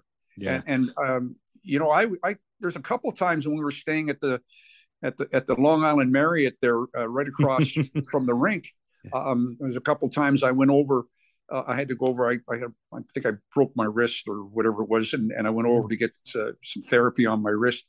And I just sat up and I watched them practice, and Al Arbour came on the ice, and he just stood there and he just blew his whistle, and they practiced for an hour, and I'm watching these guys play and practice, and it was just like a machine, like a well-oiled machine. It was something to behold. Right. There was no nonsense. There was no. They just did it, and off they went. And he never got the chalkboard out, and there was none of that kind of stuff. He just they just went through their drills and away they went. The Islanders were good at everything, and that's what made them so good. And the Edmonton Oilers, when they beat the Islanders in their last Stanley Cup Finals to take over and start another dynasty, they almost were a template of that Islander team. Yeah. They could play it any way they wanted, any way you wanted. They could rock and roll. They could play, that beautiful playmaking. They had all the players. They had everybody in the mix that could play any way you wanted. And if you wanted to try to intimidate them, well, that was not on. Like, because they had some guys, right? Man, they had some guys that you did not want to mess with. You know. Oh yeah, definitely. I mean, they always tell the stories about Clark Gillies did a lot of fighting in his first couple of years, and Bob Nystrom too, and a lot of other guys. But after a while, they just stopped because there was no reason to fight those guys. Especially Clark. God bless him, and God rest his soul. Clark was one of the toughest guys, and not only a great player, but this guy could handle his Dukes, boy. He had hands on him like ham hocks, great big hands. And I don't know if you remember, Dan, when the Rangers brought up Eddie Hospodar, he was gonna be their tough guy. Well, I was on the ice the night that the Islanders played in the Rangers. Wow. And he barked up Clark's tree a couple of times. And I said to Ed, I said, hey, young man, do you know who you're dealing with there? Like, and he kind of blew me off, and he said, you do your job. I got a job to do out here. I says, well, hey, listen, don't say I didn't warn you. Yeah. And that's the night that Gillies put him in the hospital. Yeah. I've heard Clark Gillies tell that story live. He hit him twice. He hit him straight on, and knocked him out on his feet, because I was right there with the late John D'Amico, Hall of Famer John D'Amico, and Clark hit him straight on, broke his nose, drove his two front teeth up into the roof of his mouth, and then broke his orbital bone. And I think he broke his jaw. Like he only hit him twice. Yeah, but you know something? Nobody went near Clark. The only two other guys that sort of went after him were Al Secord from the Hawks and Terry O'Reilly from the Bruins. Another guy who he beat in the playoffs, and that was really kind of an inciting. He beat the hell out of O'Reilly, but O'Reilly wouldn't quit. Yeah, he wouldn't quit. So but Clark was a tough guy, boy, and but they like you say, they could, and Potvin was no shrinking violet either. I mean, he could handle his Dukes. And of course, everybody knows about Billy Smith. I mean, it's not every team that has a goalie that could put up like 60 penalty minutes. Yeah, think about the Hall of Famers in that on that team. Right from Mr. Torrey, Bill Torrey, the general manager who put the team together. And Al Arbor, the late great Al Arbor, and right down the list, and then all those Hall of Famers that they have, and they're too many to, like, they got Potvin and Trottier and Gillies and Bossy and all those. I mean, just one after another. Right. Then there's guys like Bob Bourne and Wayne Merrick that don't get that kind of So and you got like Ken Morrow, like look at their back end. Yeah, they had guys that could rush the puck, and then they had guys that stayed at home. Gord Lane, Ken Morrow, and those guys steady back there. Yeah. And then, guys like Dave Langevin, and then you got guys that could rush the puck up the ice, like Potvin and the Swedish kid there. I forget his name now. Stefan Persson. Yeah. Thomas Jansson. The two of them. Yeah. Those guys. Yeah. I mean, they could rush the puck, and they play on the power play. Yeah. I mean, they were the complete package. They were something else, boy. I'll tell you, they were a really good team. Yeah, they really were. So I got to ask you, because as an official, this is part of the job. Which of those guys, as great as they were as players and as people, which one of them gave you the hardest time? Like, was there one guy that was just, he was constantly complaining about calls, whether they made or not made? There had to have been somebody, right? On the Islanders? Yeah. You know what? Near the end of his career, and again, bless his heart. Right. But we didn't know this at the time. Mike Bossy, he had a really bad back. Yeah, and he was playing in a lot of pain. Yes, and he got to be a bit of he was chirping pretty good. but by and large, those guys just went about their business. There's a few there's a couple of like one time we had a game between of course. Any games between the Islanders, the Rangers, the Flyers, and the Washington Capitals were always fun. They were always fun. They were always fun to work. They played the Caps like 4 or 5 years in a row in the playoffs or something like that. I know. Yeah. Oh, they were fun games to work because those teams genuinely didn't like one another. They weren't buddies, you know.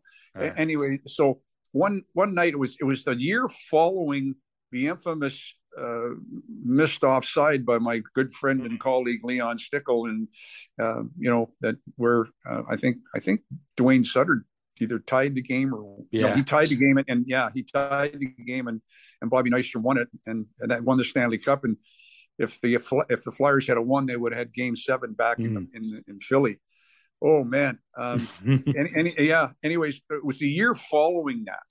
Okay. And we're doing a game in there, and I think it's the first time the Flyers are back in the island after the Islanders had won their Stanley Cup.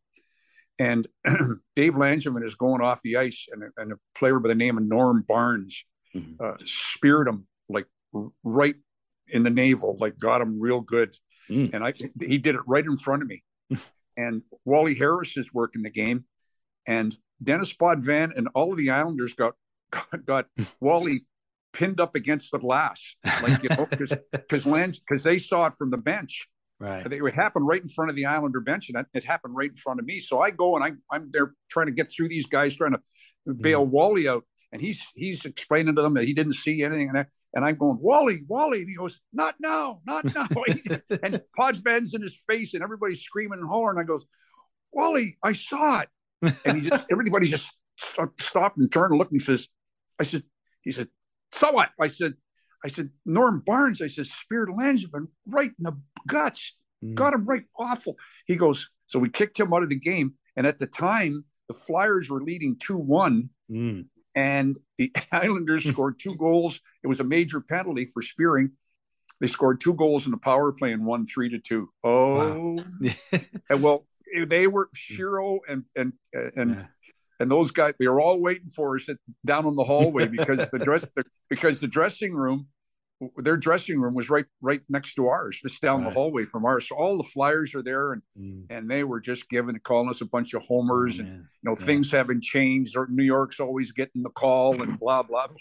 Oh my God, what a night that was! Oh man! If Mike were here, he would say that was the last time the Islanders ever got a call from a referee. But I know. I know. Right. You know what? I cut him a lot of slack. I mean, I was on the ice with the Islanders. They were playing against the Nordiques when Mike Bossy tied the Rockets record. Yeah, you know, I was going to say you were at that game, the 50 and 50. Yeah, game. I worked that game, and it was 50 goals in 50 games, and so we're down on the hallway, and we're talking to Michel Bergeron, who's the coach of the Nordiques. And I think Mike was, too shy. I think he had 48 or whatever it was. And the league had sent out a fax. That's back in the old days when they had fax machines. Sent out a fax that if Bossy ties the Rockets record tonight, the penalty for leaving the bench to celebrate a goal will be set aside for this particular goal, because it's such a historic goal. So we told Michel Bergeron, his nickname was Le Petit Tigre, like the little tiger, because he was so he's standing there, and we told him, and the referee said, if Bossy scores tonight, that scores his 50 goals, and he said, don't worry about that shit. He said, he's not going to score no goals tonight. Oops.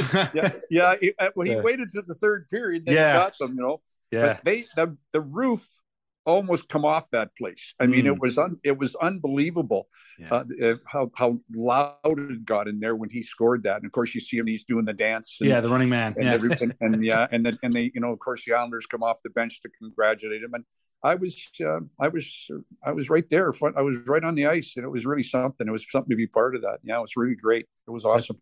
That's amazing. Yeah, that's amazing. I mean, we talked a little bit about Nassau Coliseum before, like. That must have been an insane place to, play a game. We've heard the stories, but like to officiate a game, that must have been a pretty crazy place to do that, because it's very loud. The people are very in your face. And I know from experience that they don't often like the officials in the game when they make calls against their team. Like what was that like? Working at the Coliseum? You know what? It becomes after you get used to it, and and to a new official, a big crowd can be somewhat intimidating, but as you get on and get used to it, it's just white noise. Like you don't even, basically when you're doing your job, you don't even hear it. I mean, you may hear it, obviously you hear it when they're after the whistle goes and the play is stopped and they're booing and screaming at you. I mean, sure, you hear that, but when the play is going on, you really don't hear it.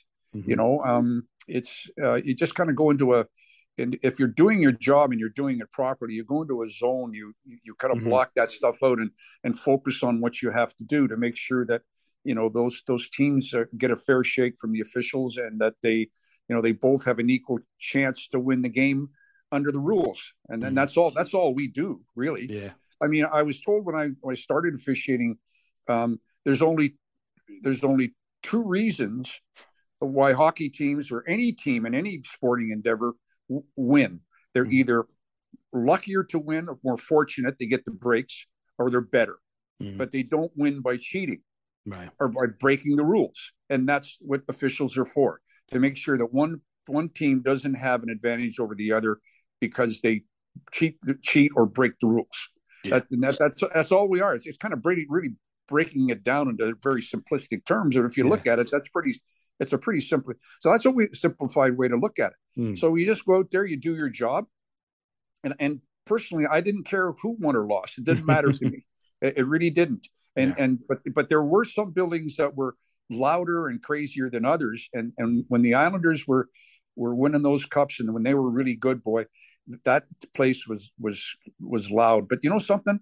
Those fans were good. We never had any problems, interacting with them. They would try to get at you, that type of thing. Right. I had a couple of incidents in the city, in the Rangers, where guys almost come down the steps there, at me and so or at us, and they were kind of animated. But but by and large, the only one that I had was when the guy jumped on the ice in Boston. But that was another day.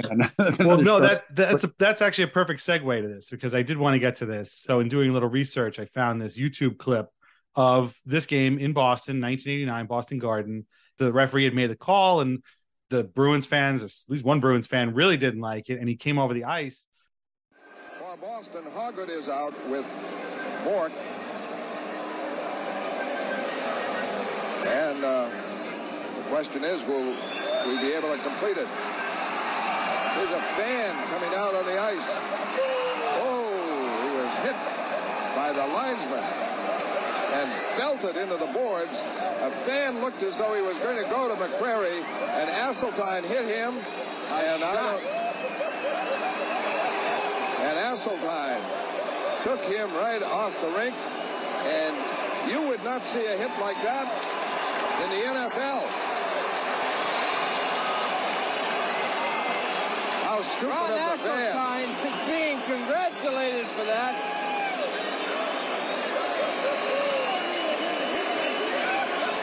And now, too much debris is being thrown on the ice.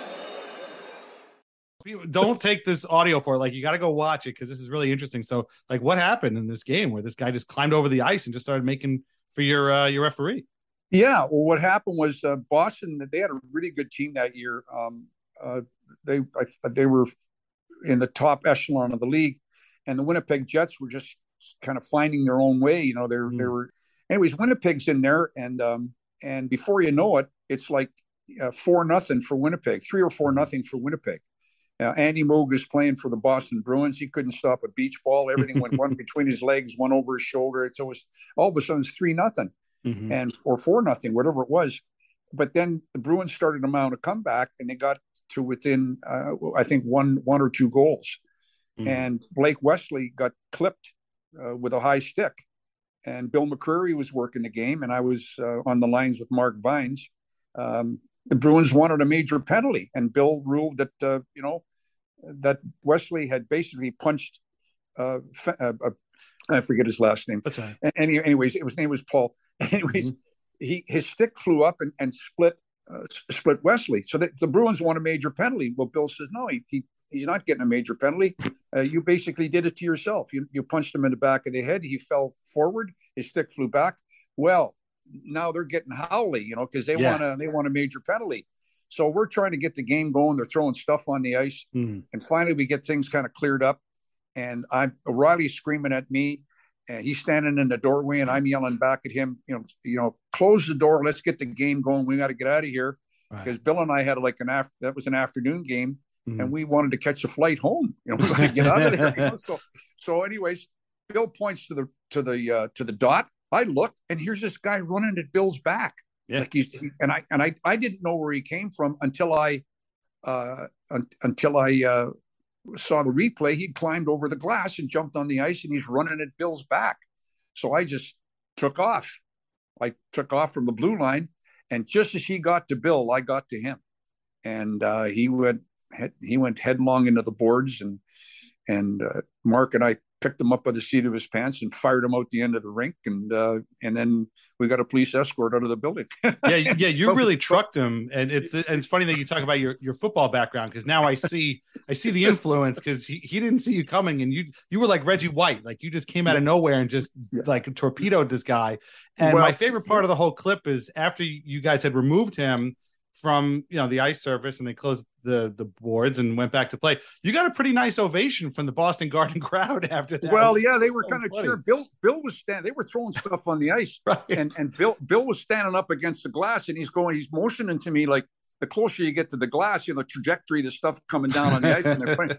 My nickname's the Bear, and he goes, Bear, come on, get over here. And I stated by him, screw them. I'm not going to hide from these people. There's 14,000 people, 15,000 people throwing stuff at me. Funny. I was hot. I was hot because that had never happened before. And I thought, what was this guy nuts? Yeah. It's like it's like the old saying, if you pay your money to go to the zoo, the last thing you do is you want to jump in the cage with the gorillas. I mean, that's what this guy did. Yeah. I mean, he jumped on the ice surface, and I'm one of those guys that I sacrificed, those players sacrificed, and my teammates sacrificed to get on a National League rink. Okay, get on the ice surface. And just because you paid your ticket and had a couple of beers doesn't mean that you can come on that ice surface. And if you do, well, all bets are off. You're taking your chances, but you can't do that now. I mean, now that would be that would not be a good idea these days. No, it wouldn't. But that guy definitely learned his lesson though all those years. Well, I think so. Yeah, I think so. Yeah. No, it was an interesting career. I did, as far as interacting with fans, there wasn't that is really a no-no. That's something that you really, players and officials can't interact with the fans, because what, Dan, without the fans, none of us are working. The players aren't getting paid. They aren't getting paid. There's these humongous salaries that they're making. The officials aren't getting paid, and nobody's getting. So you got to have the fans. So you cannot interact with them in a bad way. You have to. That's not on. You were saying you had a story about the Sutter brothers that you wanted to talk about. Yeah, I mean, what a great hockey family. You're talking, 7 sons, 6 play in the National Hockey League. Just an amazing family, and all of them were really good players. Obviously, good enough to play in the National Hockey League. But the one I recall from working an Islander game, St. Louis was in, and of course Brian was the captain of the Blues, and Dwayne and Brent were playing for the Islanders. So Dwayne's kind of running around, and he's the Hustle brothers, I think they called them, didn't they, or something? Yeah. And anyways, he's buzzing around, and we have this scrum in the corner, and Dwayne come in and kind of cuffed the guy in the St. Louis blue in the back of the head. And his brother, Brian, said, "Doggy, take a hike." And get out of here. This is his older brother, who's the captain of the Blues, and his nickname was Doggy. That's what his name, Dwayne's name was Dog. He said, "Doggy, get out of here." And he says, "I got a job to do out here. Don't think." He says, "Doggy, I kicked your ass at home, and I'll kick your ass here. Get out of here." So anyways, he just kind of, we broke it up. We all had a bit of a chuckle, and off he goes. So Brent is sitting on the bench, and I just happened at a commercial timeout. It says, "Hey, Brent, were you thinking of maybe intervening between your older brother and Doggy?" And he goes, "Nah, Doggy should know better. So that was it's brothers, right? Yeah, that was and that's the kind of banter, the interaction that you have. You got three brothers out there. Two are teammates, and one's the captain of the opposing team, and that it's but they were great family and a credit to the game. All of them were credit to the game. And there were 6 of them playing all at one point, right? I mean, that's right. Yeah, that's right. Daryl captained Captain Blackhawks. Brent was captain the Islanders. Right. And Brian, Dwayne, and you had Ron and Rich. Yeah, the twins. Yeah, and so they had 6 of them. Yeah, it was amazing family. Yeah, I remember going to games as a kid, and I felt like, does every team have one of these Sutter guys? I don't know. The Islanders always had at least one Sutter for a period of about 15 years. So it's always... they won. Well, they actually won 2. Dwayne won 4 cups. Yeah, and Brent won 2, and they were on this, and they were on the same team. Can you imagine playing with your brother and winning the Stanley Cup? Oh man, awesome. Yeah. I'm just a couple of questions. One thing I'm always curious about. You talk about the banter and the things that people aren't really privy to. That's kind of just within the game. I'm always curious, and this is probably was different when you were officiating than it is now.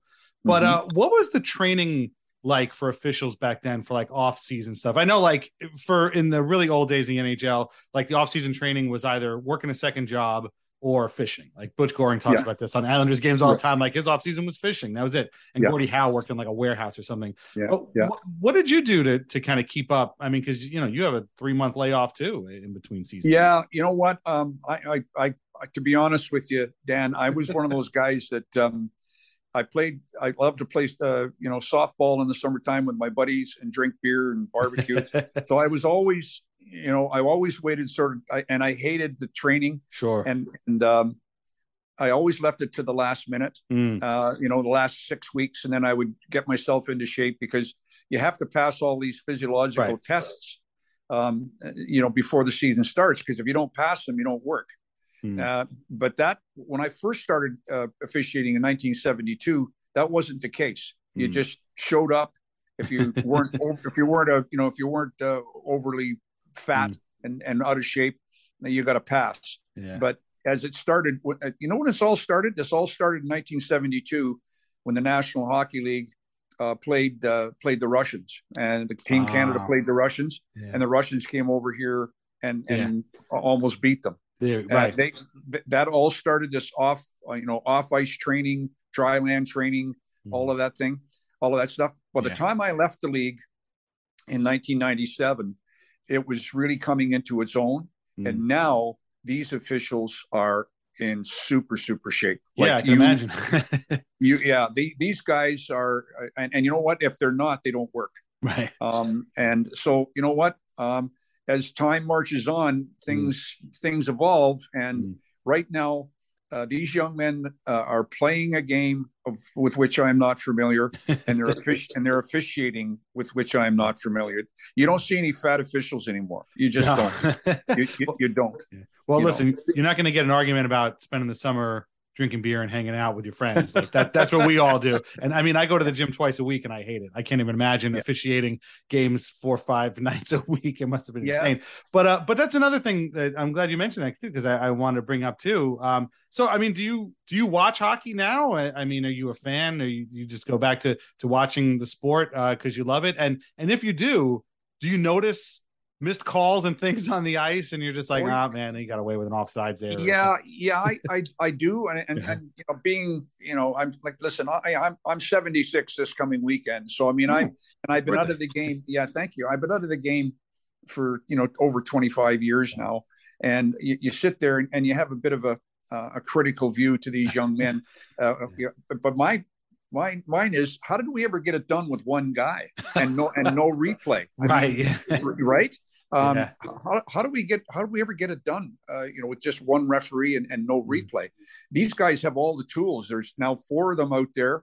They got the they got the spy in the sky. They got a net cam, and they got all that. They got the iPads out, the whole thing. We never had that. And that's not. I'm not being critical. I'm just saying how did we ever get and no wonder, like, you'd wake up the next morning.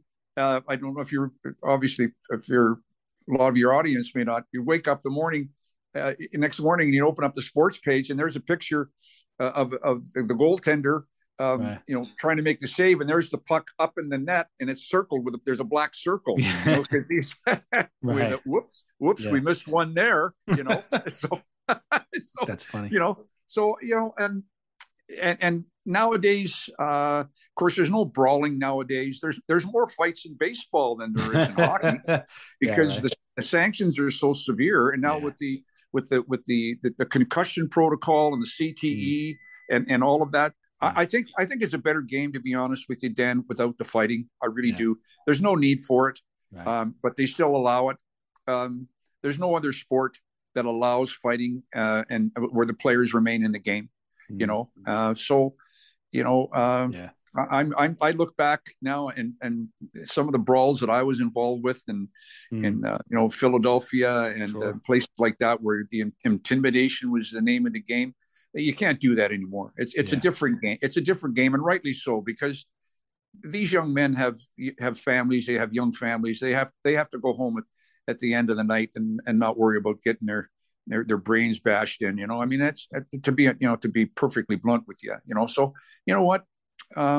It's a great game. As far as watching it, I don't watch it religiously, but when I do, I always try and cut the officials as much slack as I possibly can. But Mike and I, in the 6 years that we've been doing the podcast, I think we've complained about the refs maybe 3 or 4 times, and it usually involves an Islanders goal that got called back for something. We talked a lot about a Thomas Vanek overtime goal from about 7 years ago that got called back. That has been a formative thing. But no, it's a tough job. Like I always say, playing is a tough job, but man, I would not want to be in it. That's tough. Like you almost can't even win. Like you make the right call and half the audience still hates you. But Dan, you have to know that going in. The people don't pay to watch sports, to watch the officials. Yes. Okay. They're not there to watch you. They're there to watch those players and perform. There's the game involves the venue. That means either the rink or the field or the tennis court or wherever it is, and the players. Yeah. That's what the fans go to watch. So if it's their puck, it's their game. Give them the puck. Yeah. Let them play. Let them rock and roll. But when they start to abuse one another, then you got to put your arm in the air. Yeah. It's basically simple, and you don't want to intervene, because the fans pay their good money to watch these players perform. It's their game. Let them play. Let them go. So but you know what? I spent 25 years in professional hockey, the best 25 years of my life. You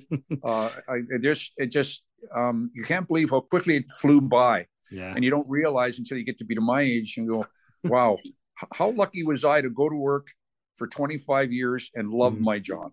Right. And there's an old saying, if you love your job, you never have to work a day in your life. Yeah, I've heard that. And I was really fortunate, and I think you'll talk to anybody that's involved in professional sports as an official or as a player. It's an experience that you just can't imagine. It's wonderful, and it's great. It was great. I had a great time.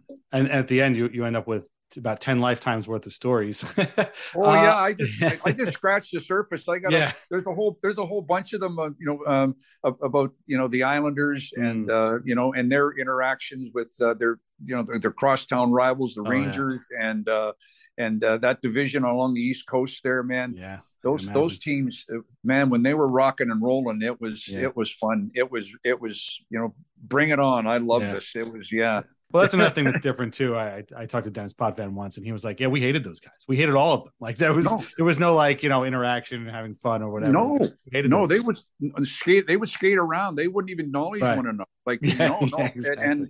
And then when they dropped the puck, it was game on, boy. Right. And it was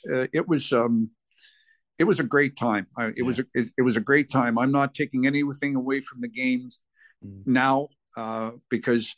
You always look back and you say, what a great league it was then. But, if you put it into perspective, right now, these are the good old days, because these young men will move on and they'll look back on the early 2000s and say, wow, wasn't the league great then? and then when I was a little boy watching the original six and I was a big Montreal Canadian fan. And all I ever wanted to do was play in the National Hockey League. And I was blessed and lucky enough to do second best. I was on the ice with some of the greatest players in the history of the game. Sure. And I'll always be grateful for that opportunity. Yeah. Great stuff. Well, last thing I want to bring up is what you've done after you left officiating, which is also a pretty darn good thing as well. You founded the Guelph Wish Fund for Children, in which kids' wishes are granted. And you did this for a very long time. Tell us a little bit about that and where people can donate and find more information about it.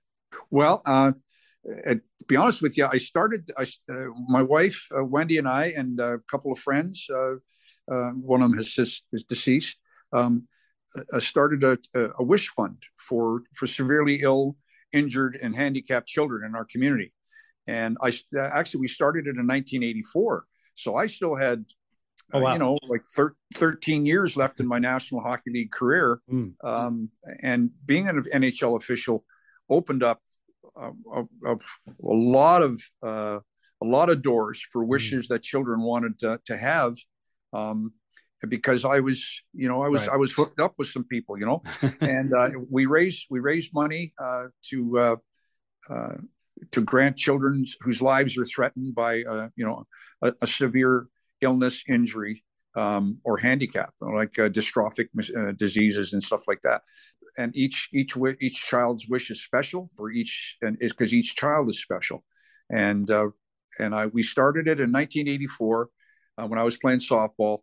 It started with $500, and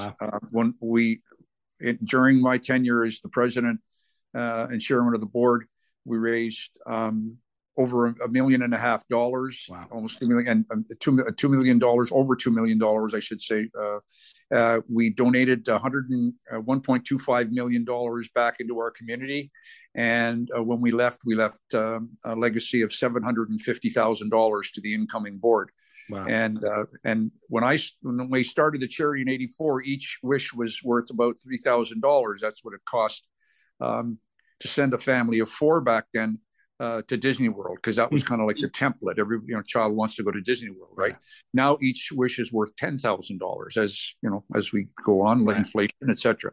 So, and right now they have, I believe, 70 wishes on the books in our town, in our hometown. So that's $700,000, in wishes. So it was my way of giving back to the community, because without the coaches and my hockey coaches and the women's auxiliary who used to, make our hockey socks and the guys that mentored me when I was an up and coming official, I would have never been able to live my dream as an NHL official.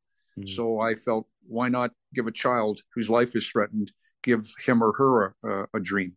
And so, that's what I did. I gave it back I was really, really fortunate to do something I love to do. And I just thought it was time for me to give back, So that's awesome. We started it. It was actually, I saw a child doing his wish in Minnesota one night after a Minnesota North Star game. And I made some inquiries as to how this worked. And Tom Reed, who was playing defense for the North Stars at the time, he was a big driving force between the Minnesota Make-A-Wish, and we templated our charity after Minnesota Make-A-Wish. So that's where it kind of started, That's great. And so it's right now the charity's, we founded it in 1984, and here we are. We're 20 some odd years, 28 years. Charity's been going, so it's still going. Yeah, that's amazing. And people can find out more at guelphwishfund.com. GuelphWishfund.com, and you could donate right there and help make some more wishes come true. Well, Ron Asselstein, this has been so amazing. You've been so patient and so wonderful over the course of however long it took us to finally put this together, and I cannot thank you enough. Well, you know what, Dan, it was my pleasure. And as I say, your connection to our family through John. He was the one that guided me your way, and I'm really happy I was able to do this. And it's always good to give back to the game, because the game gave Wendy and myself and our family so much. Yes. And it's the least I could do. And I just want to wish you and your family and all of your listeners and all your podcast participants the very best for a happy Thanksgiving. Yeah, and the upcoming Christmas season, and all the best to you. Thank you, and a happy birthday to you too. And shout out to my buddy John, who hooked us up. I really appreciate it. Jonathan, that's my second cousin. That's for sure. He and I will be at a game shortly at UBS Arena, I'm sure. Well, you have worked over 2,000 professional hockey games, over 25 years, over 86 playoff games, 17 straight Stanley Cup playoffs, 3 straight Avco World Cup finals, and now 1 Islanders podcast, and you've made us all very, very happy and very, very satisfied, and just you made us smile. So we can't thank you enough. Thank you, Dan. Thanks to everybody for listening, and Mike and I will be back real soon. All right, read Lighthouse Hockey every single day for your most up-to-date Islanders news and discussion. Follow Mike at the Big Lebowski on Twitter, and we'll talk to you again soon. Thanks a lot. Take care. Bye-bye.